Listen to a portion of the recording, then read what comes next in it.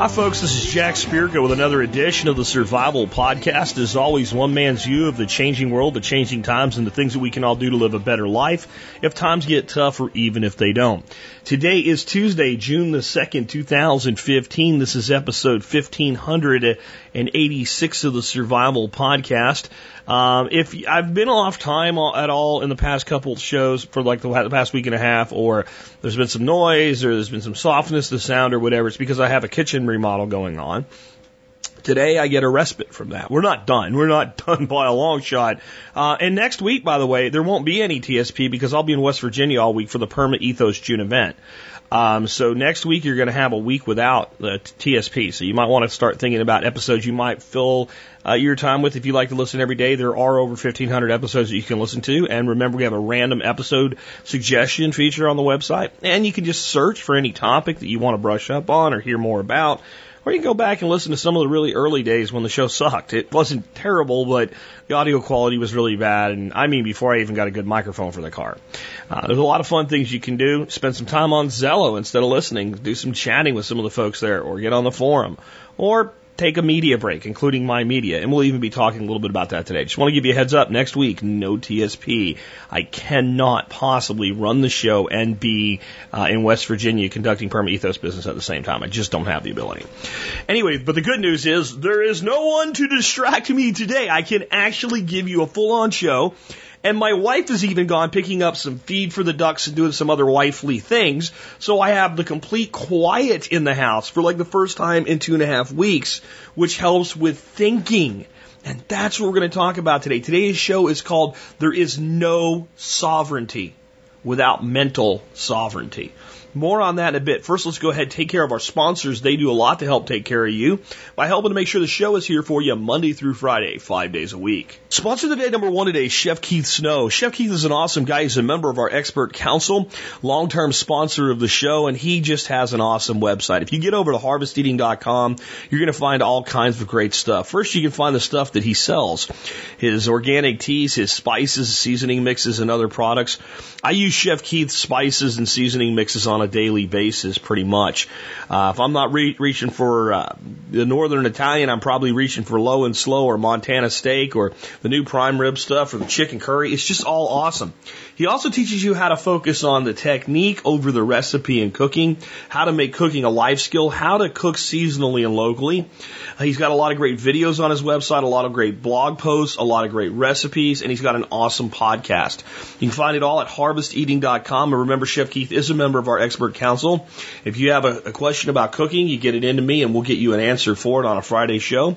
Chef Keith Snow at harvesteating.com. Long-term sponsor, great partner, great fellow prepper, and just one of the most awesome guys you'll ever meet. Check out his website again today at harvesteating.com. Sponsor of the day number two today is Backwoods Home Magazine, the easiest company that I've ever had to endorse ever in my entire career. It's really easy to endorse a company when you can look back and say to yourself, I've been this company's customer for over 20 years. That's what Backwoods Home is to me. 1994, I became a subscriber to Backwoods Home. I didn't even start the Survival Podcast till 2008. I was their customer for all of those years. In the early years of the Survival Podcast, a lot of the information that I shared with you, a lot of the teaching that I did came right out of Backwoods Home Magazine. They're an incredible company. And hey, if you haven't been a customer that long, consider going back and checking out some of their anthologies. They have anthologies going back to the very first year of publication at Backwoods Home. If you want to get a subscription, you're a new subscriber, they have a deal for you in the Member Support Brigade as well. Backwoods Home is an amazing publication. If they weren't, I wouldn't have been their customer this long. It's great today that I can work with people like Dave Duffy and John Silvera, Masad Ayub, and Jackie Clay, knowing that, after reading them all those years, they're now part of what I do. It's just awesome. If you check out Backwoods Home, what you'll find is a publication, sort of kind of like Grit, sort of kind of like Mother Earth News, with a lot more homesteading stuff in it, and with a libertarian flair. Check out backwoodshome.com today, and you'll see why I've been their customer for so very long. Next up, let's do the Bob Wells Plant of the Week. Bob Wells Nursery is a great supporter of the Member Support Brigade, offering 10% discounts on all of their plants and trees and shrubs and vines and all that other cool stuff that you guys want to plant in your backyard so you can feed yourselves. Today's plant of the week from Bob Wells is Ginkgo biloba tree. This tree is adaptable from zones 4 through 9. That's pretty much 90% of the United States, guys, so you can probably grow it. Ginkgo biloba is also known as maidenhair tree. It's a deciduous tree. These trees are extremely long-lived, with individual specimens surviving for 3,000 years. Ginkgo biloba trees have distinctive leaves that flutter in the slightest breeze. Once fall arrives, the leaves turn golden or bright yellow before carpeting the ground. The extract from the leaves used in ginkgo biloba is a supplement for improving memory, symptoms of dementia, and blood flow. You can find this plant more at bombwellsnursery.com. Bob Wells Nursery specializes in edible landscape plants and trees, including fruit trees, berry plants, vine fruit, nut trees, as well as hard-to-find specialty trees. Find this plant more at bombwellsnursery.com. This is also a dinosaur tree, is the way I look at it, guys. This tree was around and not much different than it is today, long before humans were walking this planet. It is an ancient tree. There are males and females, by the way. That wasn't in Bomb's description. You do have to have both for pollination. The good news is some people don't want the nuts from the females because if they lay on the ground with the coating they have on them, they kind of stink after a while if you don't pick them up and use them for something. So if you plant one and it turns out to be a male, you'll never have nuts. And if you plant one and your neighbor doesn't happen to have one of these and there's not one real close to you, even if it's a female, it won't produce many, if any, at all. So it's kind of interesting that way in how things play out. Ginkgo biloba, check it out at bombwellsnursery.com. Next up, I want to remind you about the Member Support Brigade. If you love this show, you want it to be around forever, the best way you can help make that happen is to be a member of my Support Brigade and support the show at about 18.3 cents an episode. Military and law enforcement, Peace Corps, and first responders like paramedics, firefighters, and EMTs all qualify for a discount. You just email me before, not after you join. Tell me about your service in 1 or 2 sentences. I'll send you a discount code back and instructions on how to use it. For everybody else, just go to survivalpodcast.com and click on members. A little reminder here, I do take silver. Silver is way down from its highs. I set the price at 1 ounce of silver per year when silver was way up. I said at the beginning of the year I was going to raise the price to 2 ounces of silver or $3 face value of 90% silver coin. And with all the other crap I've been dealing with, I haven't changed the form yet. So I'm still honoring 1 ounce per year with silver. I would tell you this. I'm going to get off my butt and do it this week.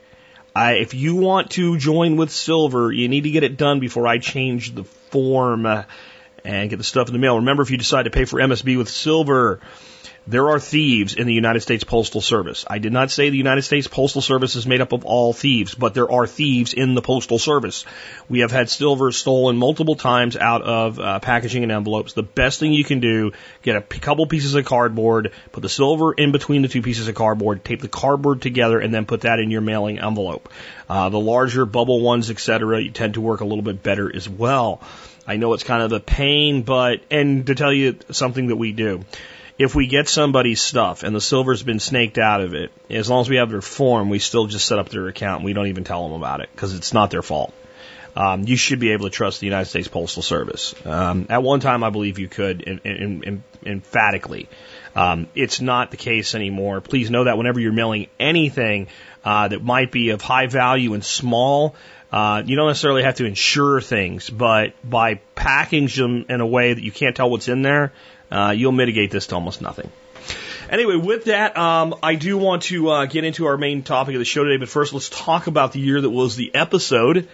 The year is 1586. Because the episode is 1586. I have the Babington assassination plot and internet security. I also have, before Galileo, the falling bodies experiment. And I have You Shall Not Pass, Horatius at the Bridge. That's actually an amazing story. If you're not somebody that typically checks out the TSP Wiki history segments from Alex Shrugged, you might want to check that one out, just for the coolness of the story. And it is pretty amazing story, but I'm not going to read it.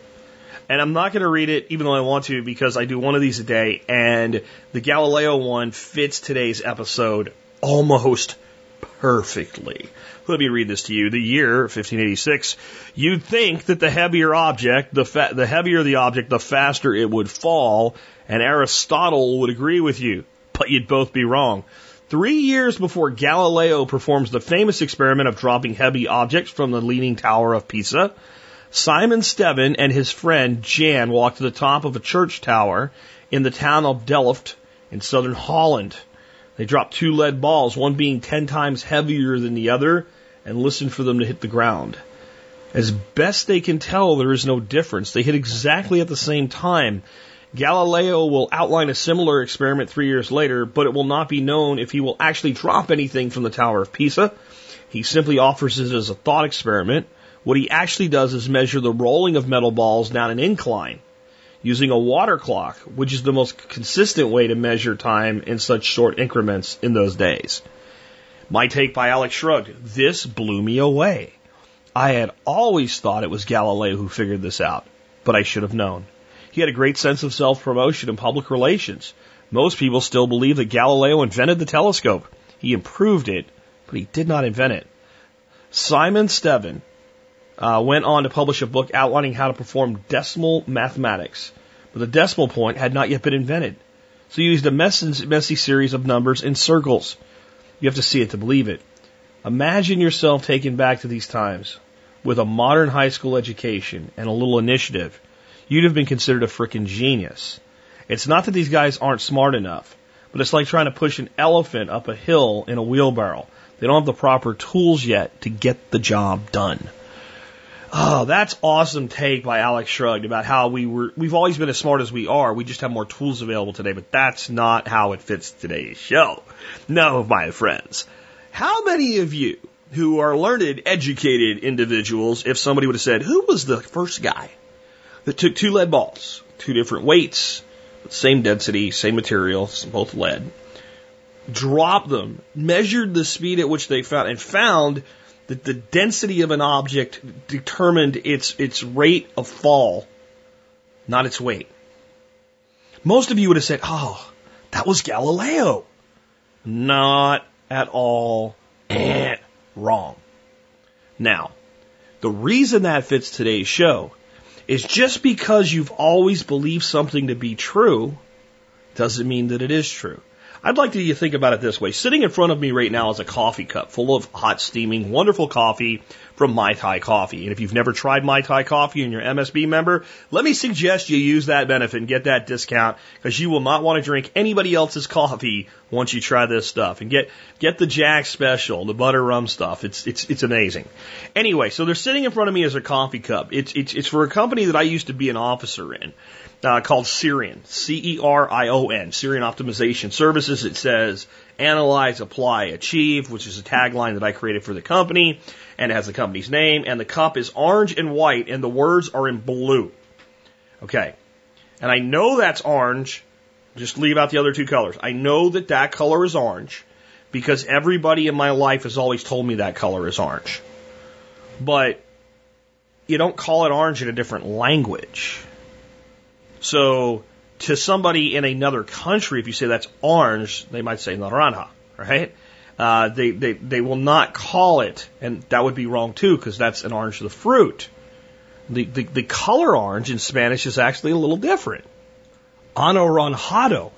So in Spanish, we have 2 different words for something in English that we simply say orange for. One is a color, one is a fruit, and in English, we just call that orange fruit an orange. So the perspective that you have based on what you've been taught determines how you even name a thing. But let's try a little thought experiment. What if you and I believe that color to be orange, but the whole rest of the world knows that color was never actually orange? It was Paduba. Just make up a word. And let's imagine that you were in a show, what was that called, The Truman Show or something like that, the one with Jim Carrey, where he played a guy that was living in a fake world and he always believed it to be real. And everybody was watching. He was like a big reality TV star without knowing it. He was like a sick joke on the guy. Let's say everybody played a sick joke on you and told you that was orange. And it was set up like a conspiracy. Now, this is a little far out there, but it's about gaining perspective here. That color is not orange. That people make sure any book you ever read with it in there was a doctored book. That let's say you were in a small community, it was a little easier to pull off.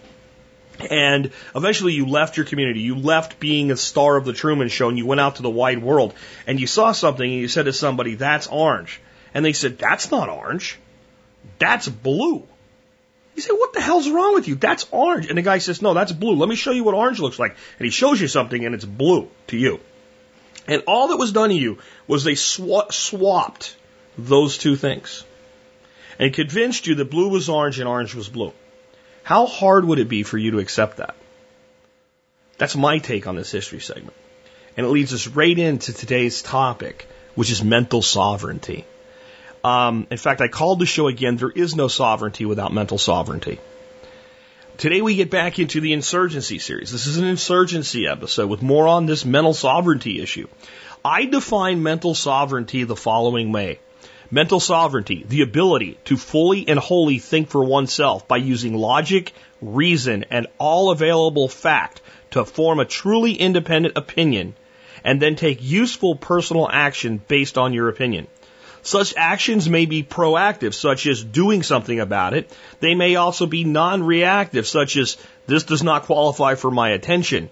But they are never overreactive in such that I am so angry I'm going to fume about this and not get anything done while I waste this energy. Okay? Sadly, most Americans would claim they do think for themselves, but they do not. In truth, many who are so truly proud to be doing so, to think for themselves, are so caught up in the daily servings of bullshit soup that they literally can't think for themselves. Understand, my use of the word can't isn't like they won't do it, like they could but they won't, and it also isn't that they don't have the inherent ability. I mean it this way. You can swim, and if you can't swim, pretend you can. Let's say you're a good swimmer, and I say if I throw you in this pool of this water that's 20 feet deep, you're going to drown. And you'd say, bull, I can swim. Now, if I take a rope and tie it around your ankle, and attached to that rope is a 2,000-pound weight, and the rope is, let's say, 2 feet long, and then we get a truck or a car or a forklift and it shoves that weight into the 20-foot deep pool, well, you're going to the bottom. And you can swim and swim and swim in strokes all you want. You can pantomime the motion of swimming. And you can be freaking, what's the guy's name that smoked dope but won all the gold medals? I can't think of his name now. It'll come to me later. But the Olympian, right? You can be a guy like that. You can be, I don't know why this name's coming to me, but in Australian swimmer, Ian Thorpe. They call him the Torpedo, right? David Phelps. I just had to say another swimmer and it came up, right? So you could be David Phelps or Ian Thorpe. And if you are sitting there with a 2,000-pound weight, and a piece of rope tied to it to your ankle, and you're 6 foot tall, and the rope lets you let's say 4 feet off the ground with the weight being a 2 foot flat thing, right? 2 foot high and huge flat iron thing, and you're held to the bottom of the pool with that, no matter how well you can swim, the laws of physics and energy say you can't get up. You're not going to swim, you're going to drown. So how do you survive if I do that? You untie or cut the rope. That's what you have to do. And until you cut the rope, it doesn't matter that you think you can swim. This burden, this baggage, this 2,000-pound, this 1-ton weight will hold you down while you make the motions of swimming all while drowning. Think about how that pertains to what most people think when they say, I think for myself, I think independently, I get all the facts. Do you really? I'm not saying you individually don't. If you listen to this show, we've talked about this enough that I would say the average listener to TSP that hangs with me through some of these tough things and actually carefully considers them and then puts them to practice in their life is probably far and away beyond most people out there. But as I get into the process that I use for examining issues, I'll have to admit to you that I don't always do it myself, that I let emotion get the best of me. Some people be like, duh, listen to this guy yell and scream sometimes. Well, I do that for a variety of reasons. Not always because I've lost control of the process, but sometimes I have. Sometimes I hear something that's so outrageous that I myself don't give it the critical analysis it deserves before I form an opinion. Because it may be the case that if what I've heard is true, I should be outraged. But often what you hear and what is ain't the same thing. And it all starts off with my first thing to tell you today. News isn't news. It's programming. Now, there's a couple ways to look at the word programming, and indeed, media executives use it all the time. We produce programming. Right? They say so when you put out a program, the action of putting it out is programming. But if you've spent any time in, I don't know, the now, you know that programming is something you do to a computer. That there's entire, jobs in the field of computer programming. And then with the right programming, we can make one computer produce a video game and another computer produce something that looks like a video game and blows people up. For real. And we can make another computer program that analyzes stock prices. And we can make another computer program that allows people to network and connect with each other. And the same computer will do all of those things based on the programming that we put into it. That is the news. And that is not just the news, it is all media. But the thing about all media is when you watch non-reality TV, unless you're a complete moron, you know it's not reality. I mean, for instance, I would tell you, I'm not even sure that Bruce Jenner really is becoming a woman. This has been the greatest thing for their ratings ever. It could be all an act. I don't really care, but that's an example. And I don't really think that I'm affected by what Bruce Jenner does. And even the people that are neophytes that watch all this stuff, that are like, I gotta see what's going on with Kim Kardashian's ass or whatever, they really know that that's not real. Or that it doesn't really affect their lives. The problem with the news and why it's more insidious than many of these other things is because it has the facade of reality wrapped around it and the facade that it pertains to you. That everything you hear on the news is important, carefully examined, independent theories and thoughts are examined, and then it is presented to you so that you can be more informed. Yeah, it's bullshit. It's bullshit. It's bullshit. It's bullshit. In today's show notes, if you go look at the site, you'll see a picture. Kind of a cool looking picture. It's all blue and fiery, and it's the human brain with some ones and zeros and some circuits lit up. And I've put the caption underneath it. This is a supercomputer. If you don't control the code, someone else does. And that's what's done with the media. The important, if you want to understand media, then you have to understand why they do what they do. And I'll tell you, it is because every piece of information given by the media is designed specifically to do three things. And every programming director and every executive that makes a decision is analyzing it for these three things. The first is to get ratings.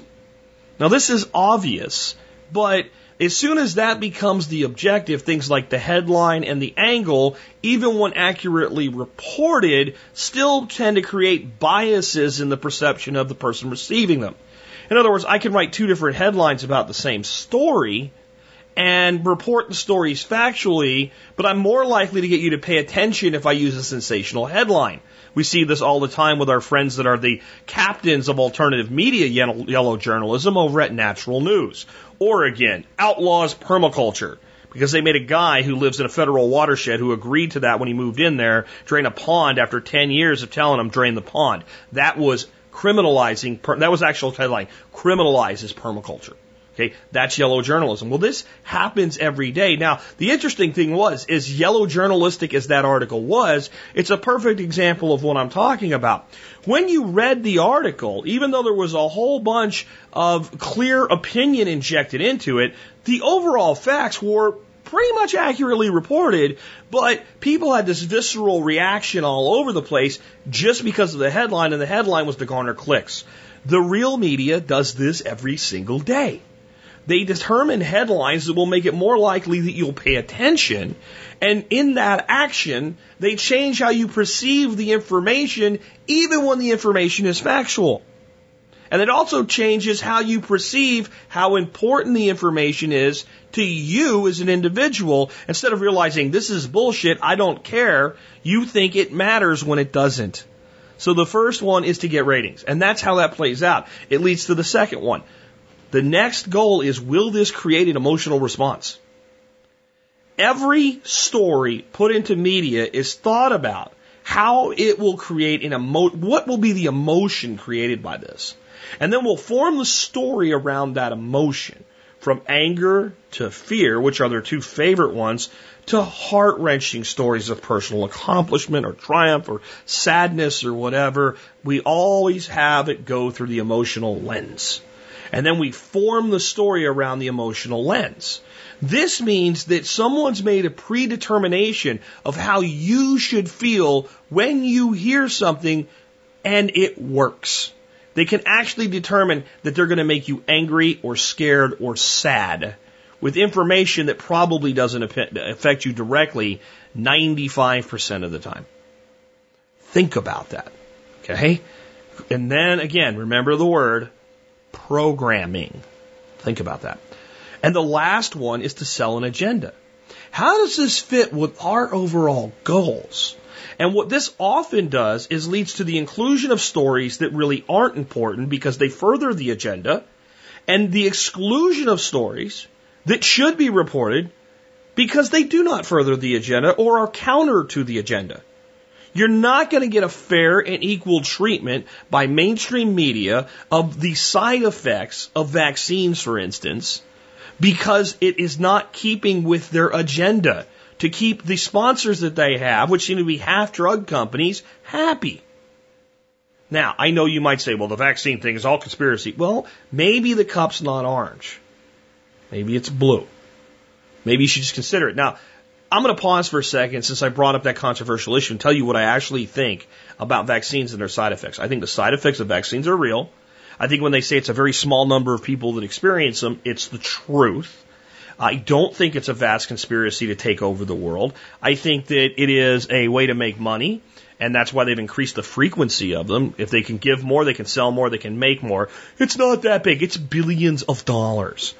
A billion's 1,000 million. Don't give me that crap that it's not a lot. The government buys most of them and throws away what they don't use. It's a guaranteed sell. The drug companies are very interested in guaranteed money, right? I have smaller revenue streams in my business, but if they're consistent, dependable, and significant, I care about them. Don't you think I don't, all right? So that's a non-starter. But what about the public policy makers? And not everybody in government is just a piece of crap, initially anyway. Do you think that, like the fat cats in D.C. are like, we're going to mandate this stuff because we want to hurt people? I don't think so. This is what I think. This is the real reality I think is at play here. And later I'll tell you, by giving you a process, how you might come to the same conclusion for yourself if you really examined it. I think that they know the side effects are serious when they occur. I think they know that the odds are higher than they're willing to admit, but they don't care because they think the greater good is everybody doing what they're told, and they don't think you are mature and responsible enough to be trusted with the truth. And that if they gave you the truth, so many people might choose not to vaccinate that it would result in a greater health crisis. That's what I'm not saying it's true or not. I'm saying that's what they believe. So they don't care that your kid might get really damaged by a vaccine because they look at it this way. If I push this button, 200 people die. And if I push this button, 2 million people die. And if I have no choice but one of these two buttons, I'm going to kill 200 people at random. And I'm sorry, it's better than 2 million dying. Now, on top of it, they're exempt from all their bullshit. So if they don't want their kids to have it, they don't give it to their kids. And they say, you're irresponsible if you don't do it. So now I give you two choices. One, you push this button and 2 million people die, and one of them might be somebody you love, like your child. And you push this one, and 200 other people's children will die.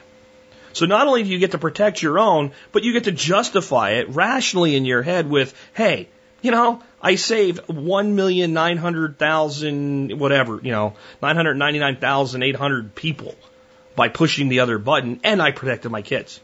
Makes it really easy to rationalize away lying to people. So that's what I think about that issue. That's the type of an opinion you might form that's neither reactionary nor exclusionary if you analyze things the way that I'm saying. So since the agenda is to not let you think that way when it comes to vaccines, the stories that you see will be largely weighted toward pro-vaccine, because it meets the agenda, and when they're forced to report on the negative consequences, you will hear every third sentence, extremely rare, highly unlikely, etc., to foster the image of a counterview, but maintain the agenda. So when we put that all together, we're talking about ratings, emotional reactions, and agendas going forward. Okay? And not doing anything counter to the agenda. This is all done with every piece of news that you listen to or hear anywhere except in alternative media, and there it might be worse depending on the source. Because most alternative media does these things even at a higher level. Alex Jones, okay? Got it? Now, some of you like Alex and say he brings relevant information. The sources of news, whether alternative or mainstream, bring you 90% fact. It's how they're sorted, arranged, and the conclusions they're placed together, and the 10% lie is dangerous. Let me give you another one, an example of this. Nazi Germany was evil. They killed a lot of people. And they saw it as their duty to exterminate lesser beings. This started with a process called eugenics. And with eugenics, what it started out with is people that were mentally deficient or criminally insane or incapable of taking care of themselves were targeted not initially to be killed, but simply to be sterilized so that the state would not have the burden of taking care of more of them next. They should not be reproducing.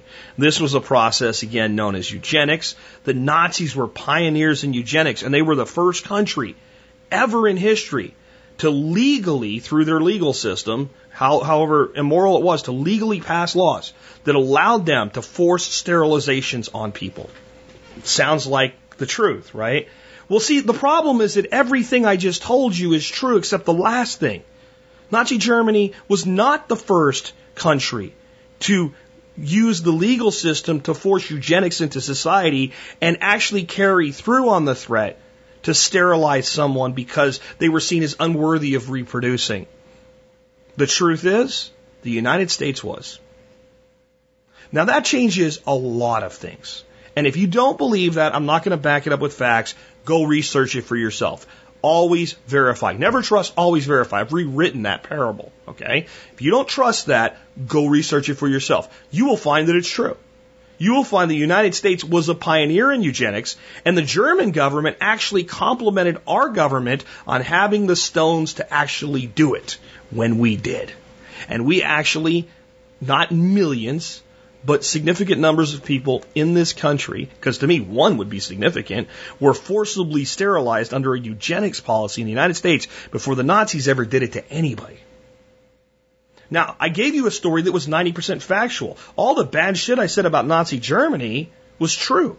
The very fact that this eugenics was the genesis of it, this concept, this is where it started, and then, well, some people really would just be better off dead, and then, well, if we really want to say, like, this was the root of everything that went on.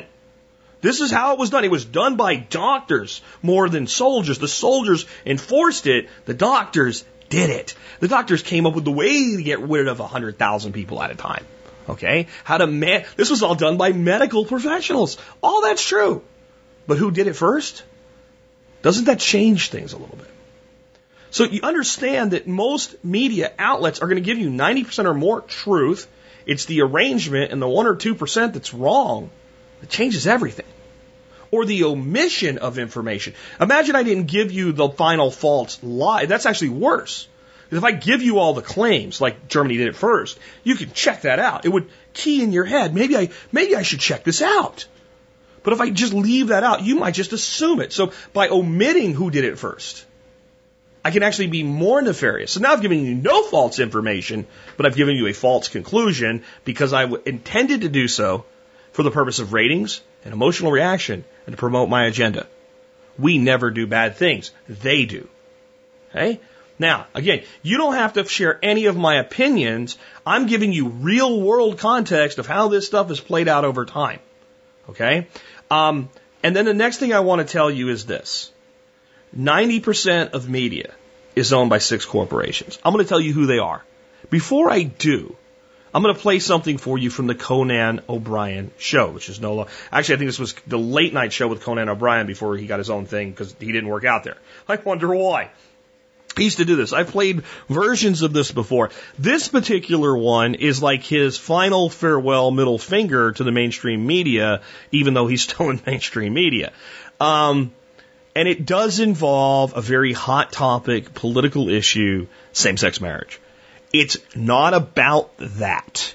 If that's a hot button emotional issue for you, I'm going to ask you to do what I've asked you to do several times in recent shows. Take the emotion and put it on the shelf. Listen to what happens and the way this is reported. Some of you have heard Conan do things like this before, so you know what's coming. Some of you don't.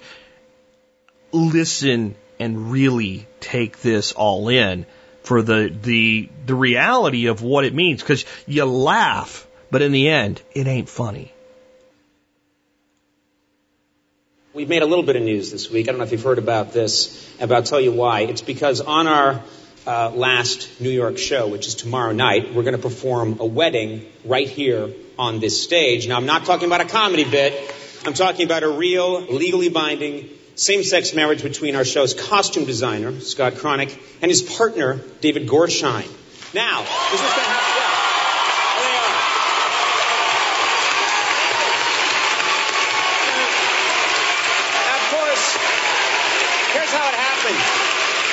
Same-sex marriage isn't allowed in California, so Scott and David were going to get married during our week in New York. And I thought instead of them getting married at City Hall, why not get married right here on the stage of the Beacon and do it right? Now,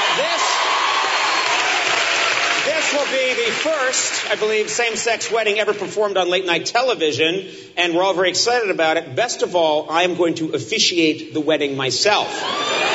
Now, I'm pretty good. I'm using that for everything now, yeah. So anyway, we announced this. News stations around the country have picked up on this story, and each one is putting its own unique spin on it.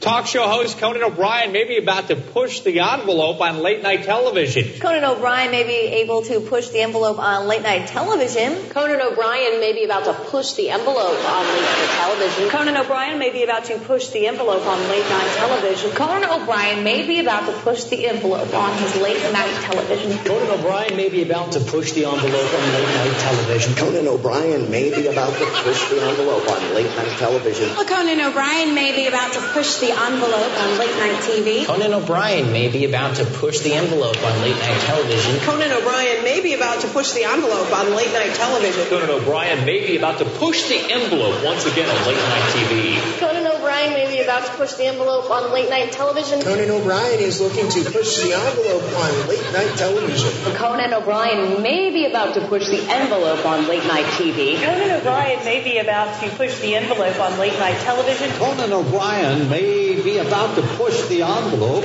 on late-night television. O'Brien may be about to push the envelope on late-night television. Conan O'Brien may be preparing to push the late-night envelope. Yeah.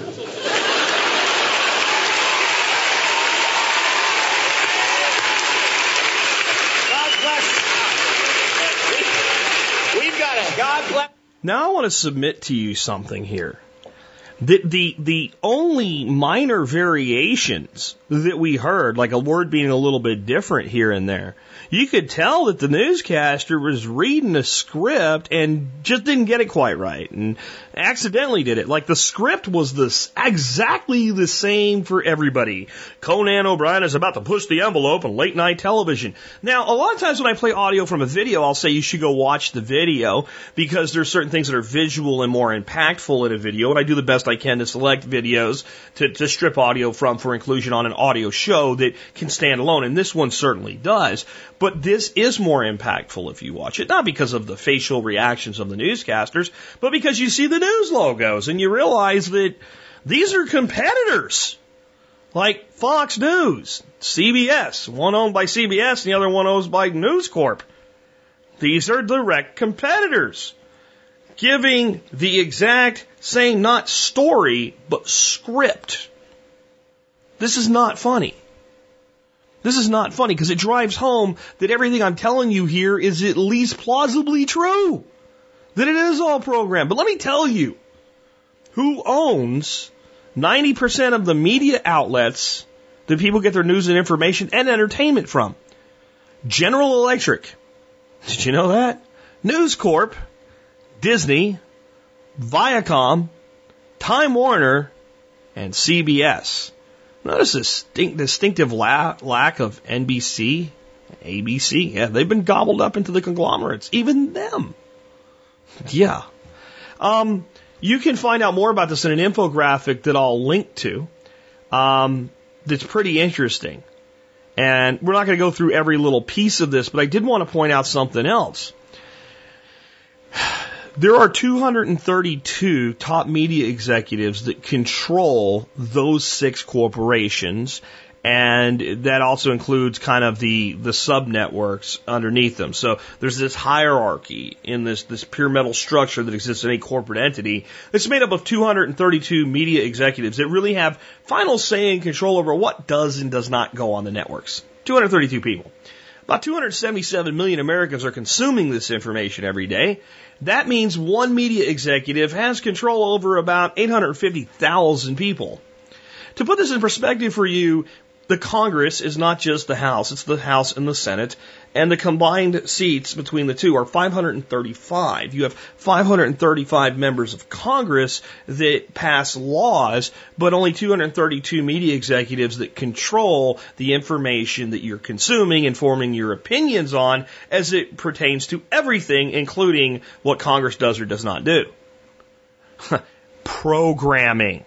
It's not a coincidence that the two words are the same, because they literally mean the same thing. Programming isn't the act of putting out information, it's the act of installing, controlling, and formatting information to get a given result. That's exactly what this stuff is.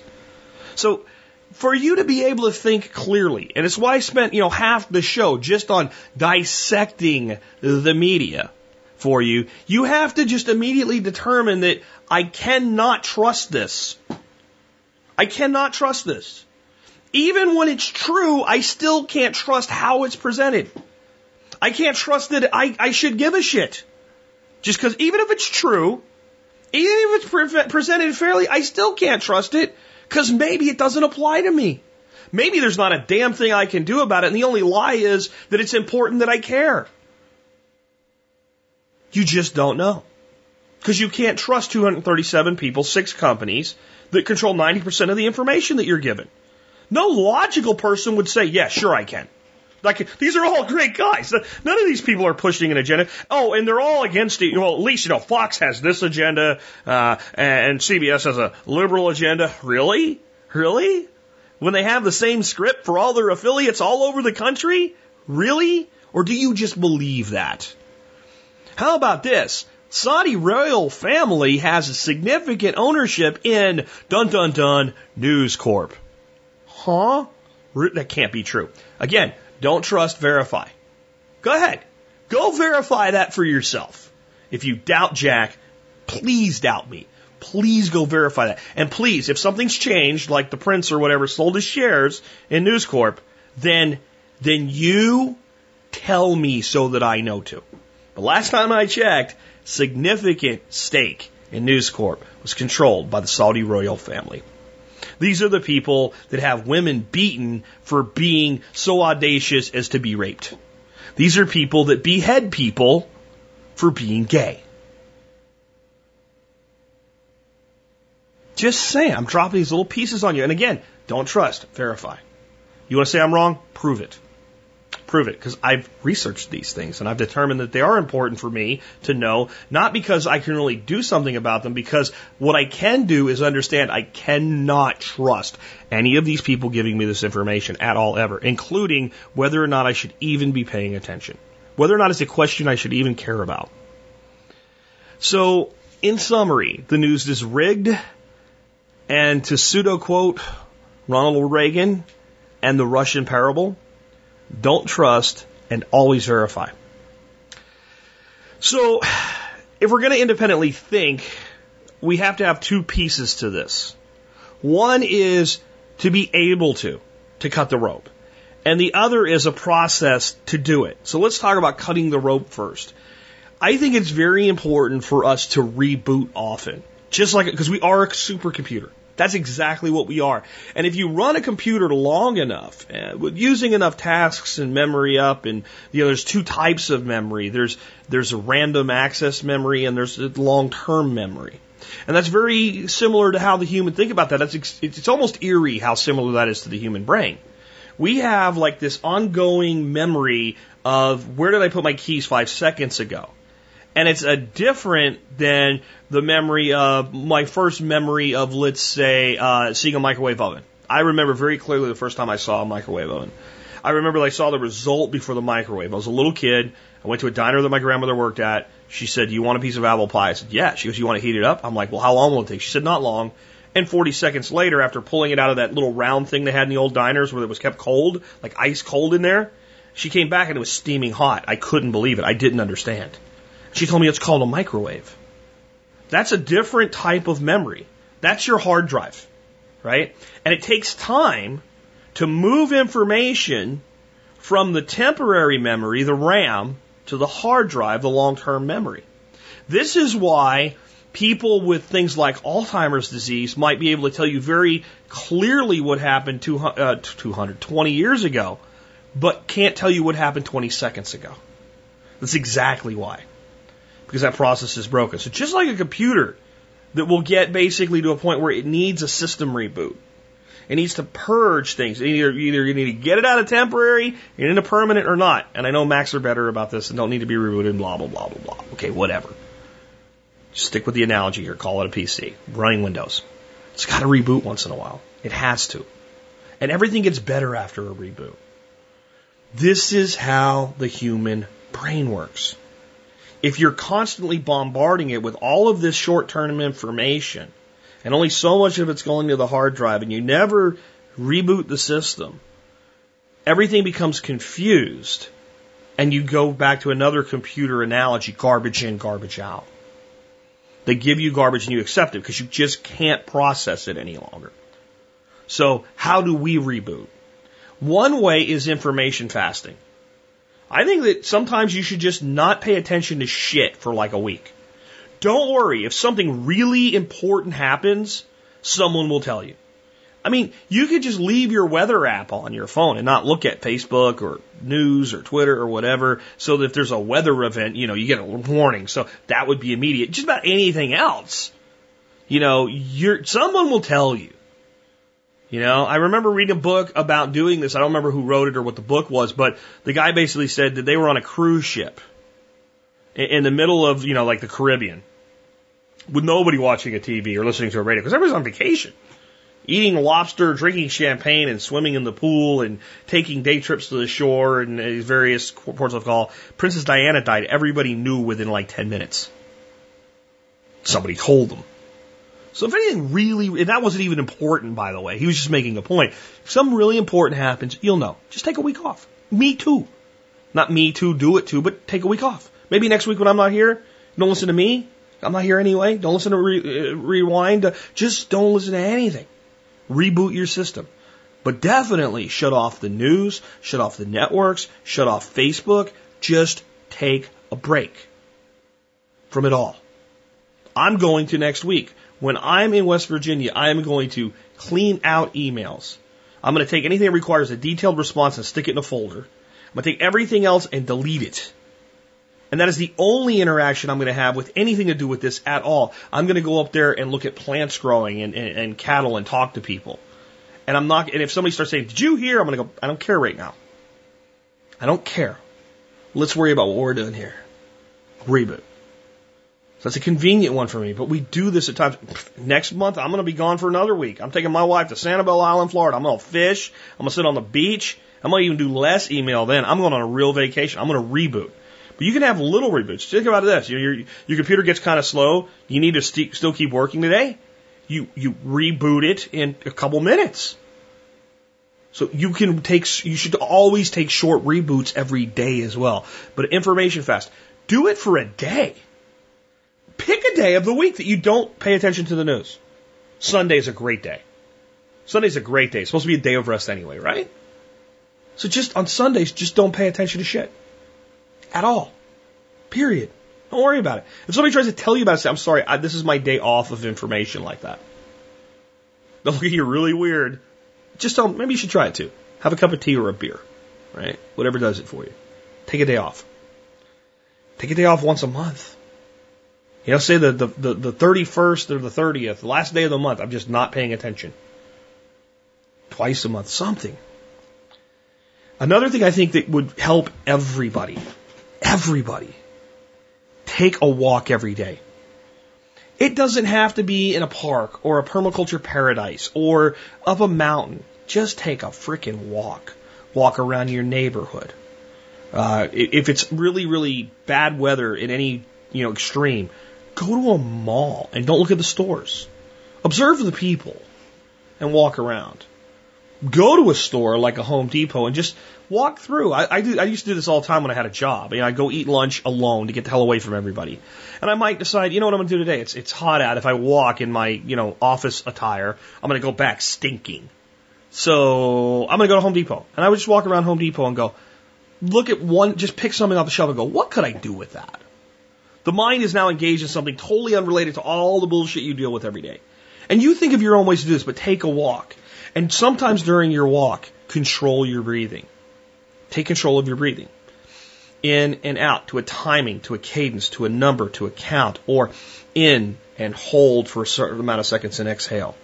It doesn't even matter. There's a lot of different techniques. There's things like taking the tip of your tongue while you're breathing and putting it up to the palate on the inside of your teeth on the upper palate while you're breathing. And that's an actual meditative technique. But it doesn't really matter how you do it. You don't even have to maybe focus on your breathing. It's just a good thing to do. Focus on your steps. Count your steps. To count to 10 and use a finger to like a pacing bead and say, okay, that was 10. And then count to 10 again, another finger, and another finger, and then realize that, okay, that was 50. And then do it again with the other hand, and now that's 100. Why? Why would you do that? Well, again, the mind gets occupied on something that actually pulls it out of the bullshit soup. But the other thing it does is it actually causes you to take control of your body and your mind for a period of time, even a brief one. Most people don't do this at all anymore. Playing a video game is not taking control of your mind. It's letting something else control your mind. This is completely on you. And it doesn't have to be, you don't have to become a monk. Like we had Galen on the other day. He's a monk, a Hindu monk, I think is what it is. And, a Parishna monk. If I got it wrong, don't slay me for it. I don't remember.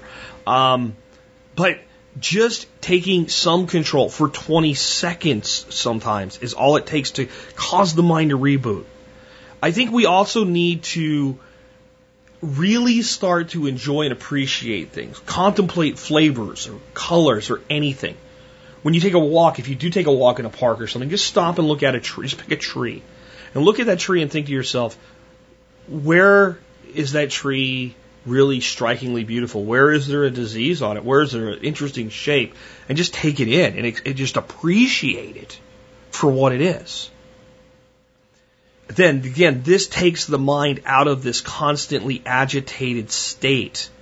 And it starts to separate you from the things that don't matter and connect you to the things that do.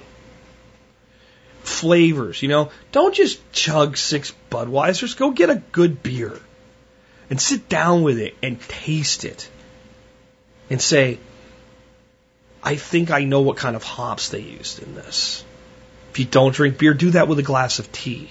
Make that mint tea I gave you yesterday and search for the flavors and say, there's the lemon balm, there's the bee balm, and there's the peppermint. The peppermint's obvious. The other two are not so much.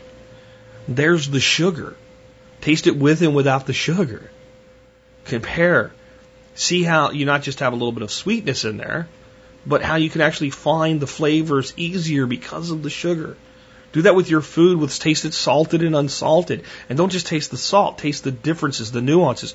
These things are not this is not change your life again into monkdom, right? This is not every day all the time. This is just a little pause here and there. Sit when the weather's nice, sit on your porch. Feel the breeze and think about, where do I feel it harder and where do I feel it less? Take a walk, and when you enter the shade and it feels better and it feels cool, where does it feel cool first? All these little techniques, and come up with your own, right? Don't do this shit because I say so. Do it because it works for you, whatever it is. But contemplate flavors, colors, something, anything. Look at a cloud. What could it be? Remember when you were a kid and that was really interesting to sit on the ground and just look up at the sky and look at the different clouds and what can I see? How long has it been since you did that?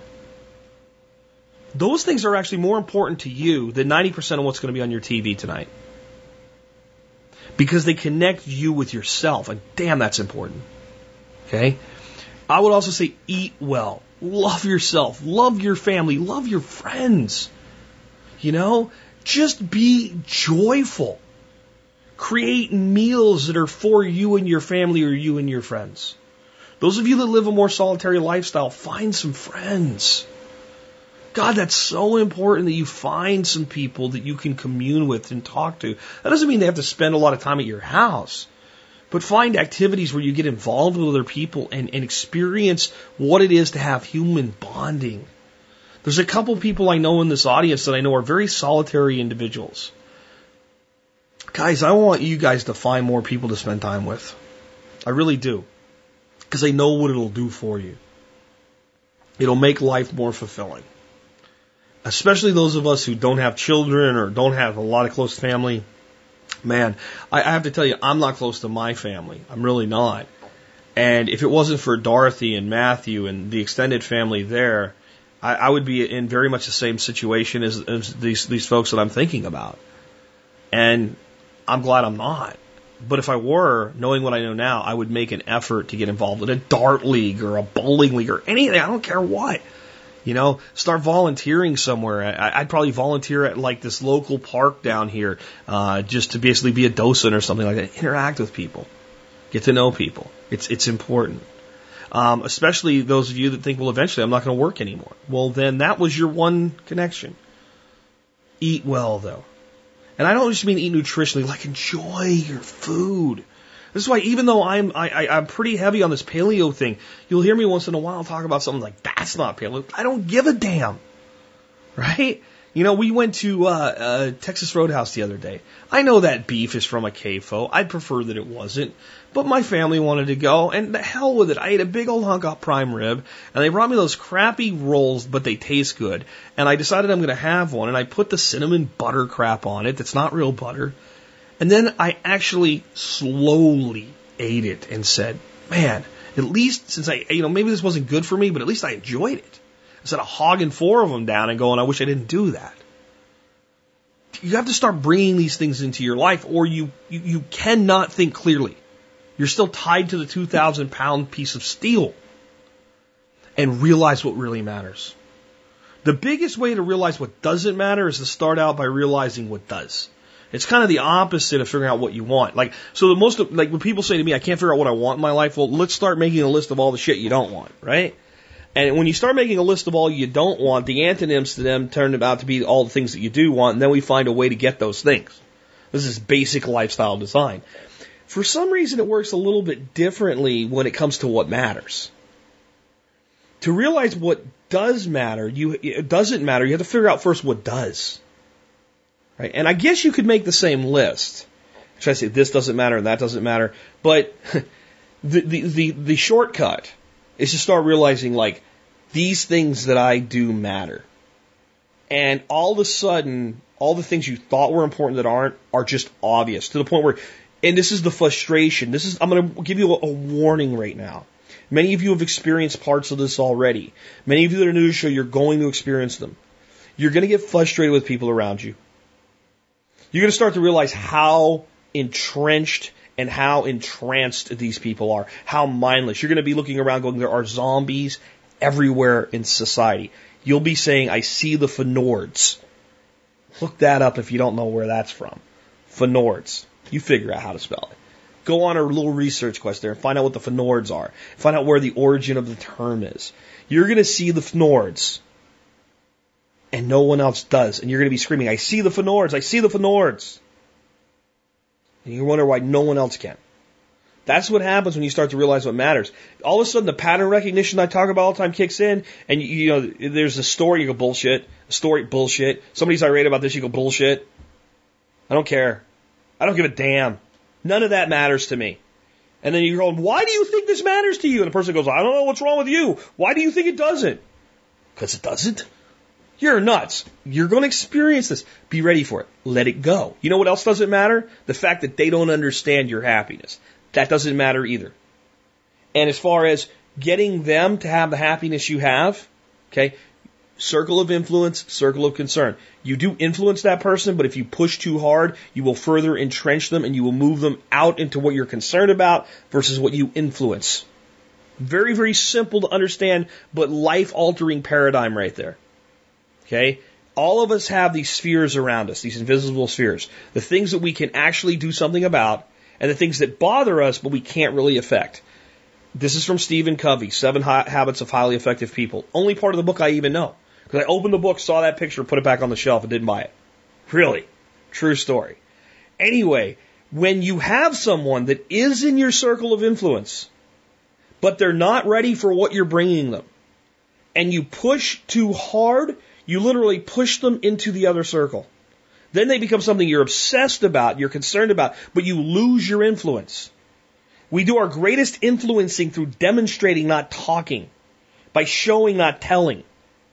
All right? So if you're happy all the time and your life's going well and you're designing your shit right and you're building a future for yourself, eventually people that look at you start to say, how the hell does this always work out for you?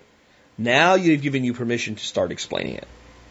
So be ready for that. But when you realize what matters, it will be like, I want you to think of it like when you get your ears plugged on an airplane or from elevation of one kind or another, from being sick, and all sound is muted, but you don't realize it. Like sometimes it's really obvious and you yawn or you blow your nose, but you hold it tight and it pops your ears open. But a lot of times you walk around for a day like that and you don't know.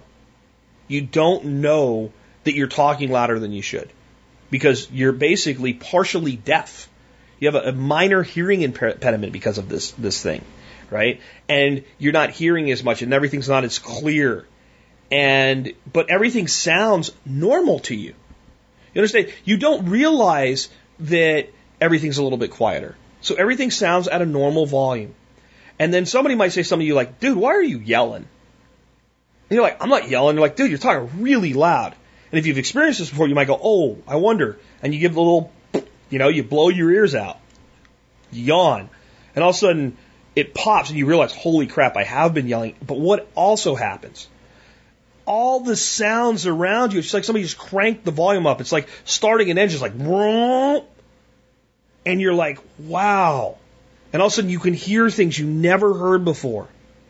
This is what happens to your intellectual sight when you figure out what matters. All of a sudden you can see everything for what it really is. And that will frustrate you because you'll realize how many people don't. And you have to remember, before you did it, you were there too.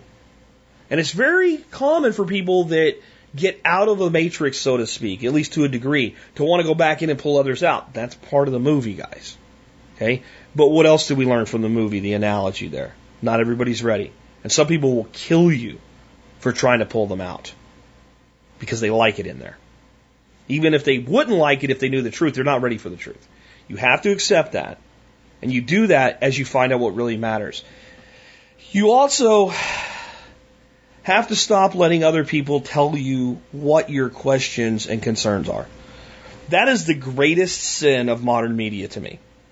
It is not so much the angle, the omissions, the outright lies, the propaganda, the agenda, the yellow journalism in the name of ratings, the emotional charging that's put into it. It is literally telling you what's important.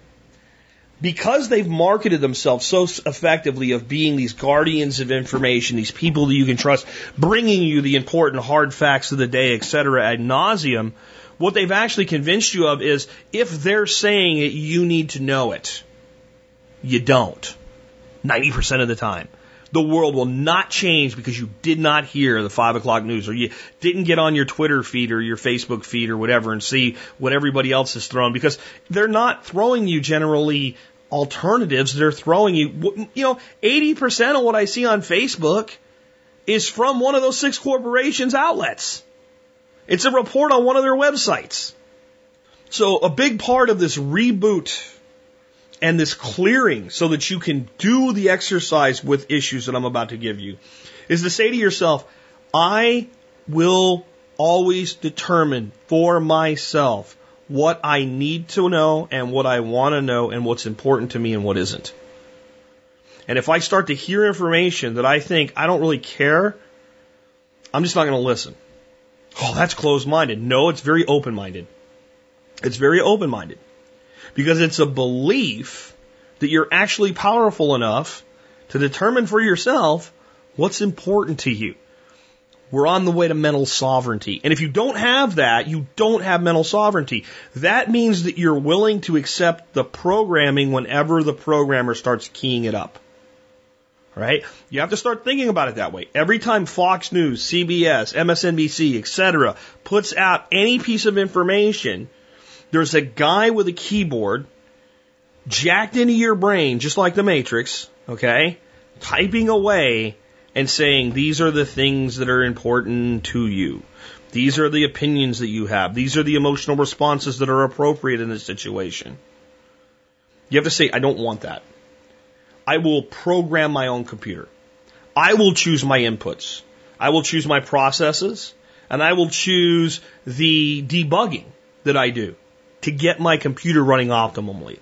I won't rely on someone else to do it for me. Again, your brain is a supercomputer. That's what it is. It is the most advanced computer that we know of. There are plenty of mechanical computers that can do things faster, but they can't do what we can do. They can't actually make decisions for themselves. We can program them with decision-making capabilities, but we still have the limits and confinements of those decisions. Now, will we ever bridge that gap with artificial intelligence? Probably. I don't know. We'll see. But no computer, the most advanced computer in the world that exists today, can decide I either do or do not want to go take a dump right now. Think about that. It can't decide that. Well, it doesn't have that bodily function. I don't care. It can't determine do I or do I not want to do anything. Want is the optimum word. So I actually threw that at you so that you would, it's like a curveball, a screwball I threw. Right? So you'd focus on the unimportant part of it. It's the want. It can't ask why. That's the most powerful part of your brain, that you can ask why. That's what separates us from every other living being that we know of. That we can ask why. That when something doesn't work, instead of just saying it doesn't work, we can say, how could it work? You can teach a monkey to stack a block a certain way. And he'll learn to do it. And every time you want it done, he'll do it and you give him a peanut or whatever. You can teach a child to do the same thing. Give him a gummy bear. And then you can play a trick on him. You can alter the block with a bevel so that the block will not stand. Give it to the monkey, smartest monkey you can find, and that monkey will eventually just give up, stack the block a different way, see if he gets his peanut. If he doesn't get his peanut, he'll say, this doesn't work anymore, and he'll leave. The child will start trying to figure out why it doesn't work. They'll examine it. They'll look for, why doesn't this do what it did yesterday? And sometimes they might even think, you know what? If I I see. If I wedge something under there, it'll stand up. Give him a gummy bear. Little kid will figure that out. Monkey can't. When you let somebody else tell you what's important to you and take charge of the programming, you're giving up the very thing that makes your mind the most powerful computer in the world, and you're putting that power in somebody else's hands. Do you get that? That's exactly what you're doing. So how do we get out of this? What is the process? Now, I'm going to outline what might sound like a long, laborious process, but there's a key point in it. You know, just like we have a key point in hydrological designs, there are key points in processes that, because those key points are in there, the process can be accelerated. And when there's a pattern recognition, as long as we avoid perception bias due to the pattern recognition, we can accelerate the process very, very quickly. So sometimes this process on a really important issue, at least to you in your heart, might take a long time, but also sometimes this process can be done in 60 seconds or less, depending on how much information you already have, how many times you've seen this game before. Okay? Right. So, when you are analyzing an issue or a story or a concern or something that's on your heart or your mind, the first thing is to immediately start by just taking the issue and setting it aside for a minute. Just say, I'm not going to forget what I'm going to analyze. I'm just going to let go of what the issue is. And I'm going to first prepare myself. This is the one I struggle with the most because I'm an emotional, passionate man. But you remove your emotional and psychological baggage and anything that you have that is a feeling about the issue that you're going to examine. And it's important that you remove the emotional baggage, the psychological baggage, and the feelings in totality. Which we all have baggage that we carry with us. We've all been through good and bad things in our lives. We've all been previously conditioned to believe certain things or not believe certain things. Just take a moment and say, I'm not going to get upset about this, at least until I'm done analyzing it. Then if being upset's warranted, I'm going to give myself permission to be pissed off. But I'm going to be calm. I'm going to be a Vulcan during this process for as long as it takes to get to where I need to get to. Okay? And I'm going to, whenever I find this thing creeping up that says, see, it's just exactly the way you thought it was, I'm just going to push that aside, because if it is, I don't need that to make that determination. Right? So I'm going to clear first. The next step 2, is I'm going to say, okay, now that I'm clear, now that my initial, I'm going to kick somebody's ass over this is placated, and I'm all chilled the hell out, I've taken a couple deep breaths. Maybe I went and took that walk that I was supposed to take every day before I examine this issue. I've let go of it. I've rebooted the computer. I'm going to now ask a question, and I'm going to say, does this really affect me? And I'm going to make myself be honest.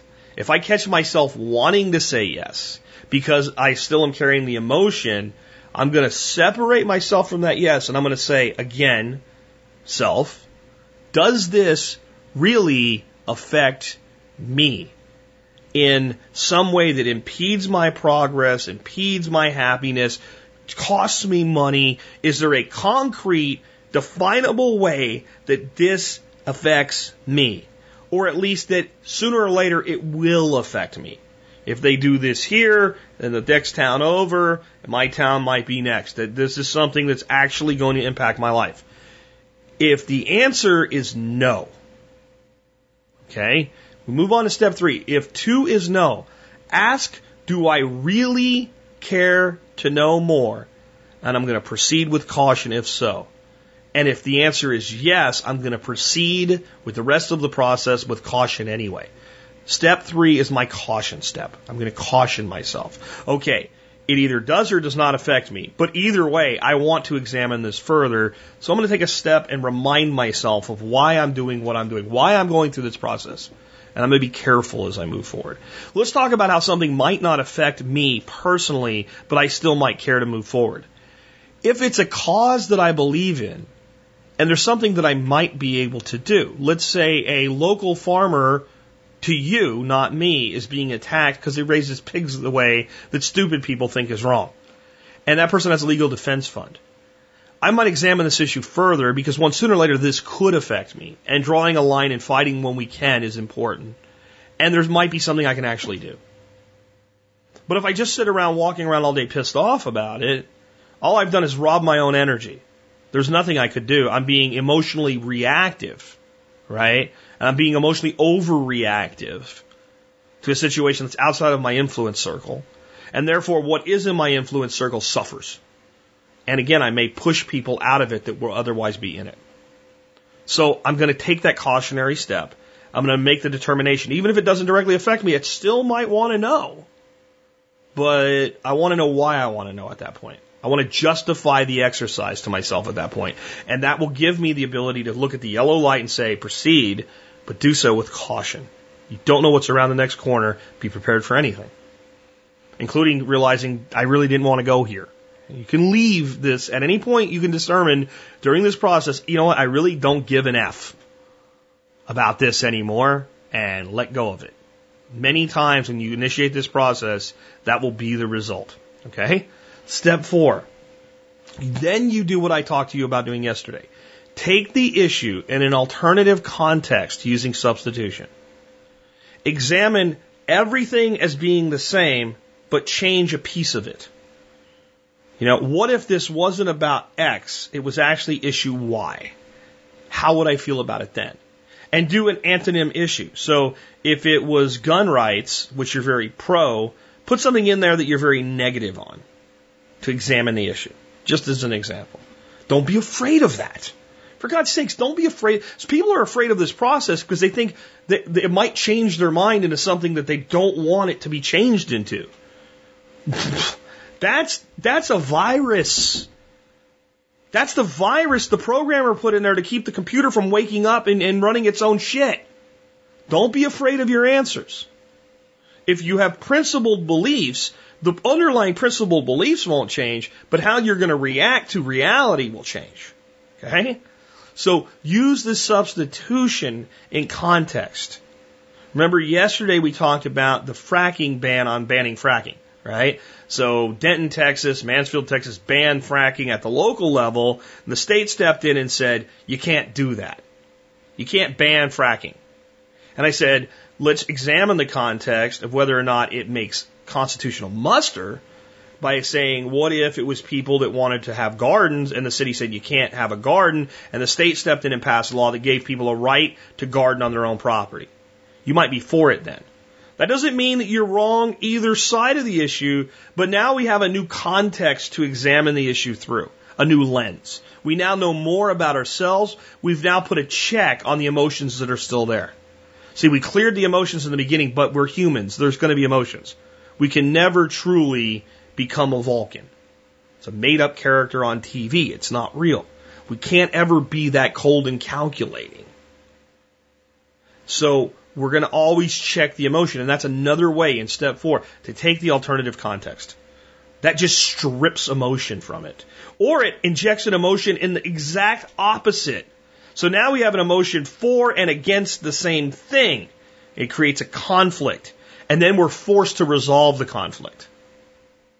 Okay? Or we're at least forced to say, hey, even if I don't agree, I now have an understanding of why the other people view things the way that they do. So after that, in step 5, now we're going to use logic to analyze this issue. Based on all of our past knowledge and experience, we're going to go to ourselves first. You notice I haven't gotten to gathering information yet? I've said, listen, I am an adult. I have walked around this planet for 40 odd years, 30 odd years, 20 odd years, however old you are. I have a lot of information that's already in here. I have a lot of knowledge. I have a lot of rational components to myself. I'm going through a process. I'm leading myself instead of being led. I should check with myself before I phone a friend, so to speak, okay? So I'm going to say now that I've removed my emotional, psychological baggage, I've asked if this affects me, I've given an honest answer to that, and I've made a determination to proceed based on yes, it does, or no, it doesn't, but I care anyway enough to evolve it further. I've done that. I've given myself a caution. I've taken the issue into an alternative context with substitution. What if it was X instead of Y? Would I feel the same way that I think I do now? And now I'm going to take all that process and say to myself, self, what, that sound was Charlie having a bad dream. I guess I'm boring the dog. Hopefully I'm not boring you. So self, based on all the information you have and the process thus far, what is your opinion now? You'll probably find that even if you have a similar opinion, it's changed some. Because now you're thinking for yourself. So we're just going to get, it's another pause point. What do I think now? That's interesting. Now I am in the proper mindset to gather information because now the filter's up. Okay? Now as I start doing research, bullshit, that's interesting. Let me put that over here. That's interesting over here. And I'll probably come up with enough information that I'll be able to determine whether or not I'm being honest with myself at this point again. Okay? I'm supposed to be gathering information from all sides. As I'm using my bullshit filter, I'm probably going to find that my perception bias is still there, and it's starting to pull in information that's all weighted in one direction. So as I pull out that information, I need to say to myself, okay, let's stop now. I've gathered 3 or 4 pieces of information that are leading me to a certain conclusion. Which direction are they leading me to? They're leading me in direction X. Okay, I'm going to purposefully go find some information that leads me to conclusion Y, the opposite conclusion. And I'm going to force myself to look at it, even if it doesn't jive with what I want it to be. Then I'm going to analyze that. After I've analyzed those 2 separate pieces of information, I'm going to ask myself what my opinion is now. I'm going to ask myself, well, what's your opinion now on this? At that point, I'm going to have a completely independent opinion that may or may not be complete yet, but it is independent. You haven't told me what to think. You haven't even told me that it's important. You haven't even told me that I'm supposed to examine this. I've made this determination for myself. My opinion is actually, truly, at this point, independent and unique to myself. Even if we share a common view, I've formed mine through my own ethos. You formed yours either through your own ethos or because the TV told you so. I don't know, because I didn't do it, you did. So even if it would sound like the same opinion, they're drastically different in how we're going to now use them in our lives. However, step 7, if you're not sure yet, now you're like, I don't really know. Repeat steps 1 through 6 if needed. And do it as many times as you need to. Sometimes, if you're sure, just do it again. You can do it much faster the second time through. Just to confirm, do I really believe what I think I believe? And I'm going to continue this process until I decide that I'm ready for the 8th step. I'm going to continue to recycle it until I go, you know what, I've done this enough. I know what I think now. So what's step 8? I'm going to explain my opinion to myself and see if I believe it. And I'm going to use one of my alternate contexts when I do. I can do this out loud in front of a mirror, or I can do this in my head at my desk, or I can do it in 15 seconds while you're standing there trying to tell me I'm wrong. Depends on how well I work out my brain and how well I develop this process as intrinsic to my being. Like I said, this seems long and laborious, but once you master it, it can be quick and efficient. Because I'm going to go to myself first. And every time I form an opinion this way, I get new information that I can use for the next time I'm faced with it, and I start needing less and less to get other people's information about something, unless it actually is a genuinely new thing. Okay? So, explain it to myself in alternate context. Do your own little mini podcast to yourself. Say, Jack, I want you to listen to me. I formed an opinion on this based on this, and I would like you to consider that if instead of X, it was Y, and it was put into this context, that maybe your opinion would change. And based on all of that, I've decided that this is or isn't true, or this is or isn't important, or this is or isn't whatever.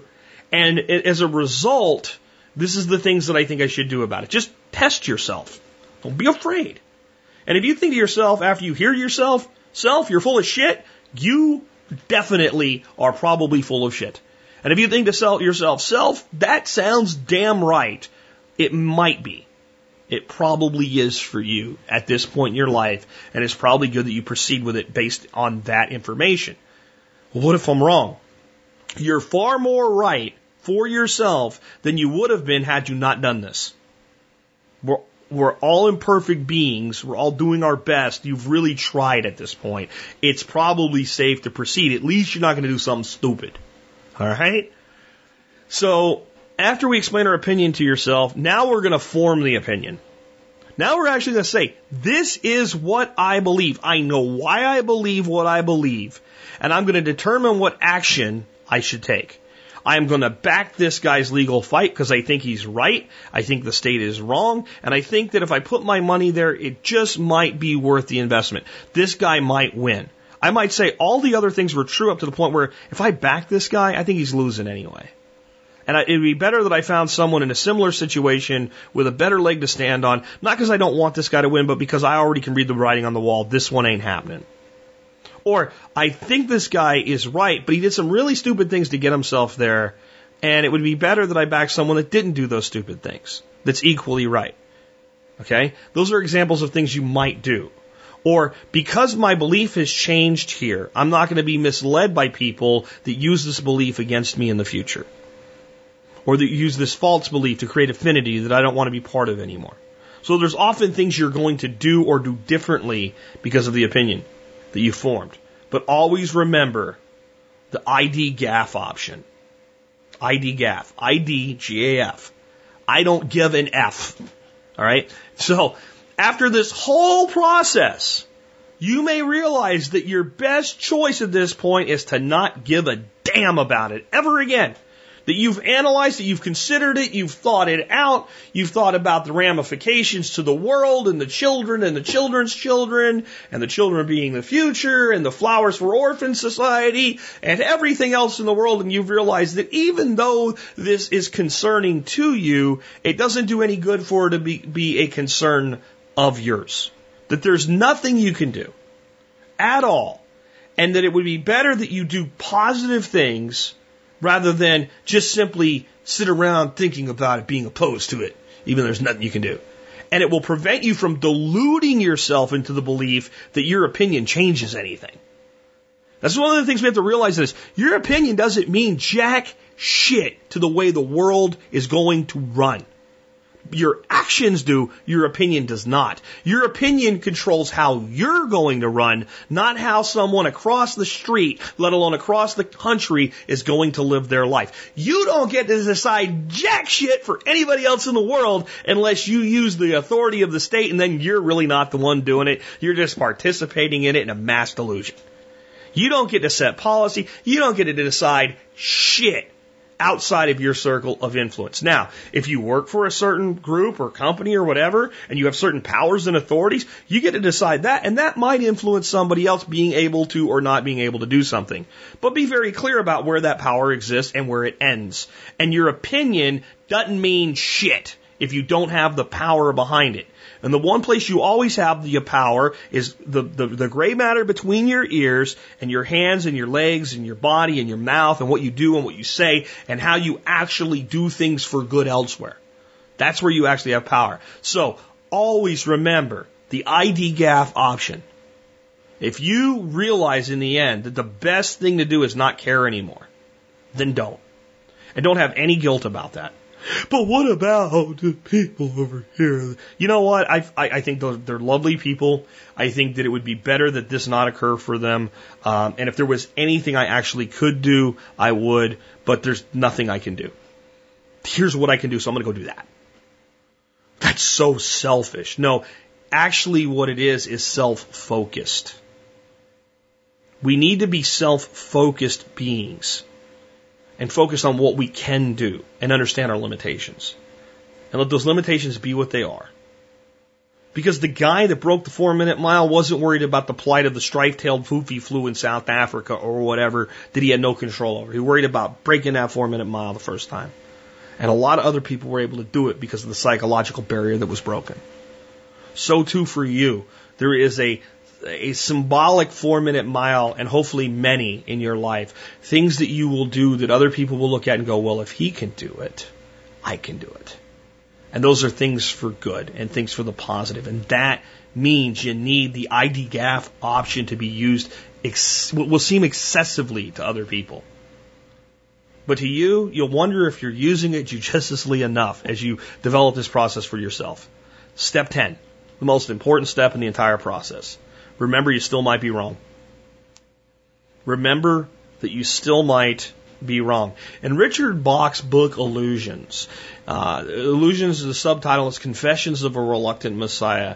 Richard's character meets a guy, these two guys fly planes together in a field, I won't give you the whole synopsis, but the character he meets is like a reincarnation of the Messiah, okay? Whatever that means for you individually and personally. The same type of thing. Or think of it this way. What if Jesus came today? For the first time. Not to come back. Right? What would that might be like through this fictitious lens?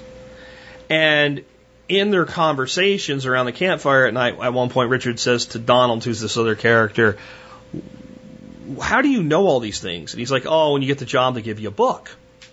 He said, a magic book? He goes, you could do it with any book, but this is the book they give you. He throws this book to him. He says, how does it work? He said, well, you open it with a question in your mind, and you'll find a saying, a phrase. And that phrase tells you what to do in the particular situation. He says, it's a magic book, and Donald's like, you could do it with a book about Snoopy the dog, if you read it the right way. But yeah, sure. He never asked for it back, and Richard keeps the book. At the end of the story, as you might imagine, as a Messiah, Donald gets killed. And Richard is distraught and distressed and freaked out and doesn't know what to do, and the book falls to the ground, and the page that it's on says, everything in this book could be wrong. Hit you in the gut. That is the personal punch in the stomach you have to give yourself at the end of all of these opinions. I am going to go forward now with this knowledge, this independent concept, these thoughts, but I could be wrong. I don't believe that I'm wrong, and I have far more reason to believe I'm right now than I ever had before in my life, but it's at least possible. The cup might really be blue instead of orange. But I don't have any control over that, so now I have to live my life based on this information. That's it.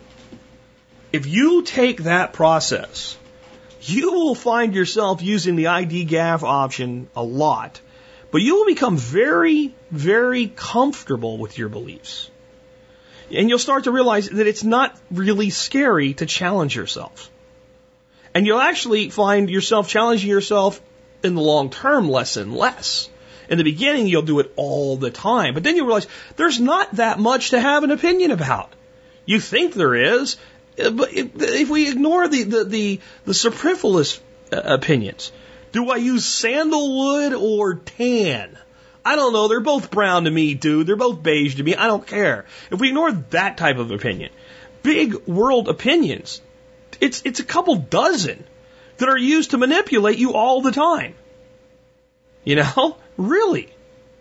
And if we take them down, there's actually a certain few opinions that make all of them more clear. Do you actually believe in liberty, or do you believe in fictitious liberty, where everybody gets the freedom to do the things you think are okay, but nobody gets to do the stuff you don't think's okay? Once you form an opinion on that and you're honest with yourself about it, all these other things come into context really, really fast. And like I said, this seemingly long process, it took me half an hour to explain, might take you 60 seconds to do if what you're examining is really similar to something you already did it with 10 years ago. And that's why people will say, well, you don't do this. You just immediately have an opinion. No, I consider everything. Just sometimes I've considered this one before, and all I'm going to do is just, I remember that. I'm not going to do this again because I already did this very, very intensively. And all the information you think is earth-shattering information you're bringing. Did you know this? Yeah, I knew all that, and I understand it in context, and it's not what you think it is, and you're not ready to hear my rebuttal, so I'm going to be okay with you doing that. And by the way, I don't give a shit. You have to care. No, I don't. IDGAF. IDGAF. I should make a shirt for the Gear Shop that says IDGAF with the Franklin algorithm and spherical compensation factor on the back. Right, so if you've seen that formula before, I'll put a link in the show notes to it for you guys today. I just put it back up on Facebook. It's my way of handling bullshit soup in the media. I'm not going to tell you what it is. You have to look it up for yourself if you want to. You know, my final thoughts on this. People sometimes ask when I do shows like this, these intellectual shows, how is this a survival topic? If I have to tell you, I don't know that you've been paying attention to what I just said for the last, 90 minutes, but this is the most important thing I can do to help you be free.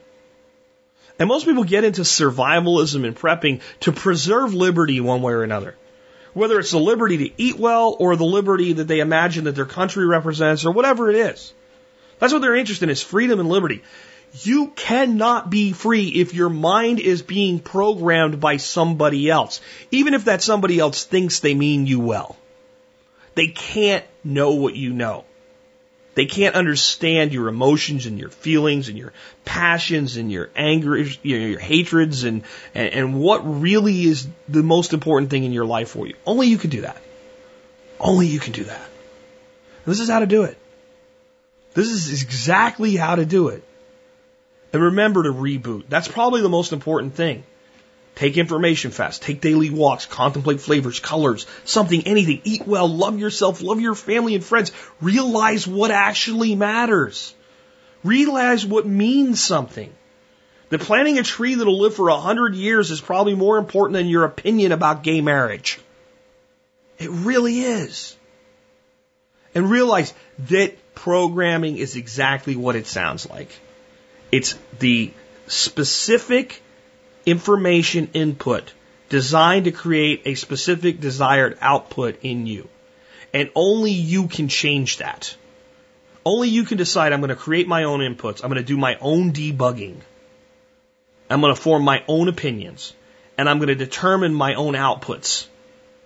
Or You can let the system keep doing it for you. It's a crappy way to live. It's being a slave. And here's the thing. You don't have to agree with anything that I've determined for myself to use the process I've given you today. You might use it to form a well-reasoned, indisputable argument with me over an issue that I'm sure I'm right about. And I might look at it and go, I don't think it is. And you can be happy with your life and I can be happy with mine. Most people with a show like this would never do that.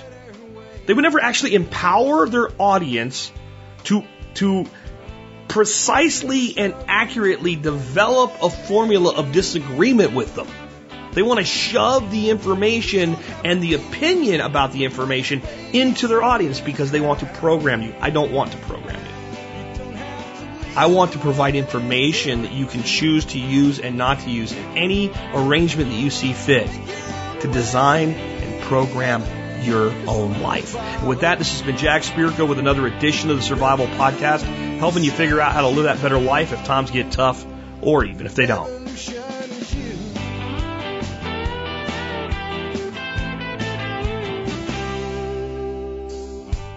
Seeing our food these days, you know it's on our TVs. Sometimes we forget we are what we eat. I don't know the answer. It's like there's nothing I can do. It's the price we pay, I guess, when we follow all the rules. There's a better way to do this. Let me show you a better way.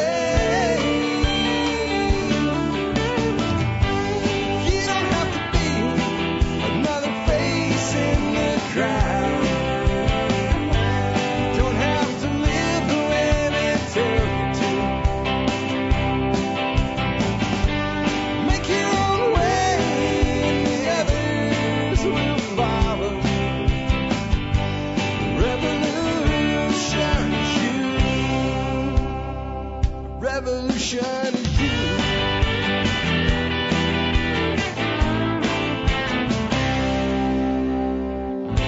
Someday we'll realize our children just can't pay.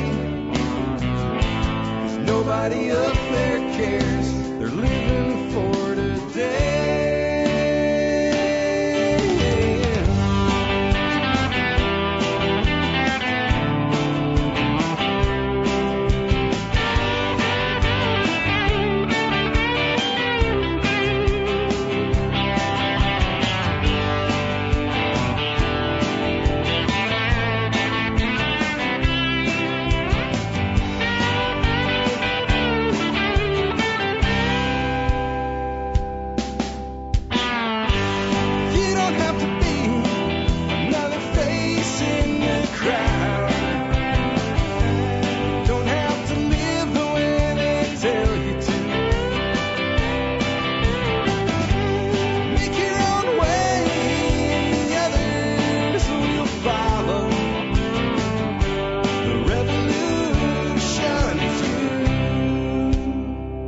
Revolution is you.